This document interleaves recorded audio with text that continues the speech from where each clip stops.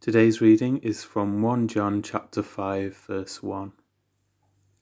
Everyone who believes that Jesus is the Christ has been born of God, and everyone who loves the Father loves whoever has been born of him.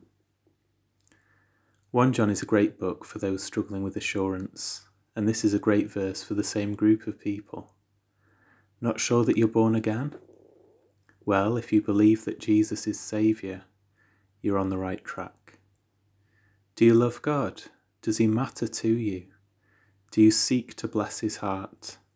Then in all likelihood you're already born again.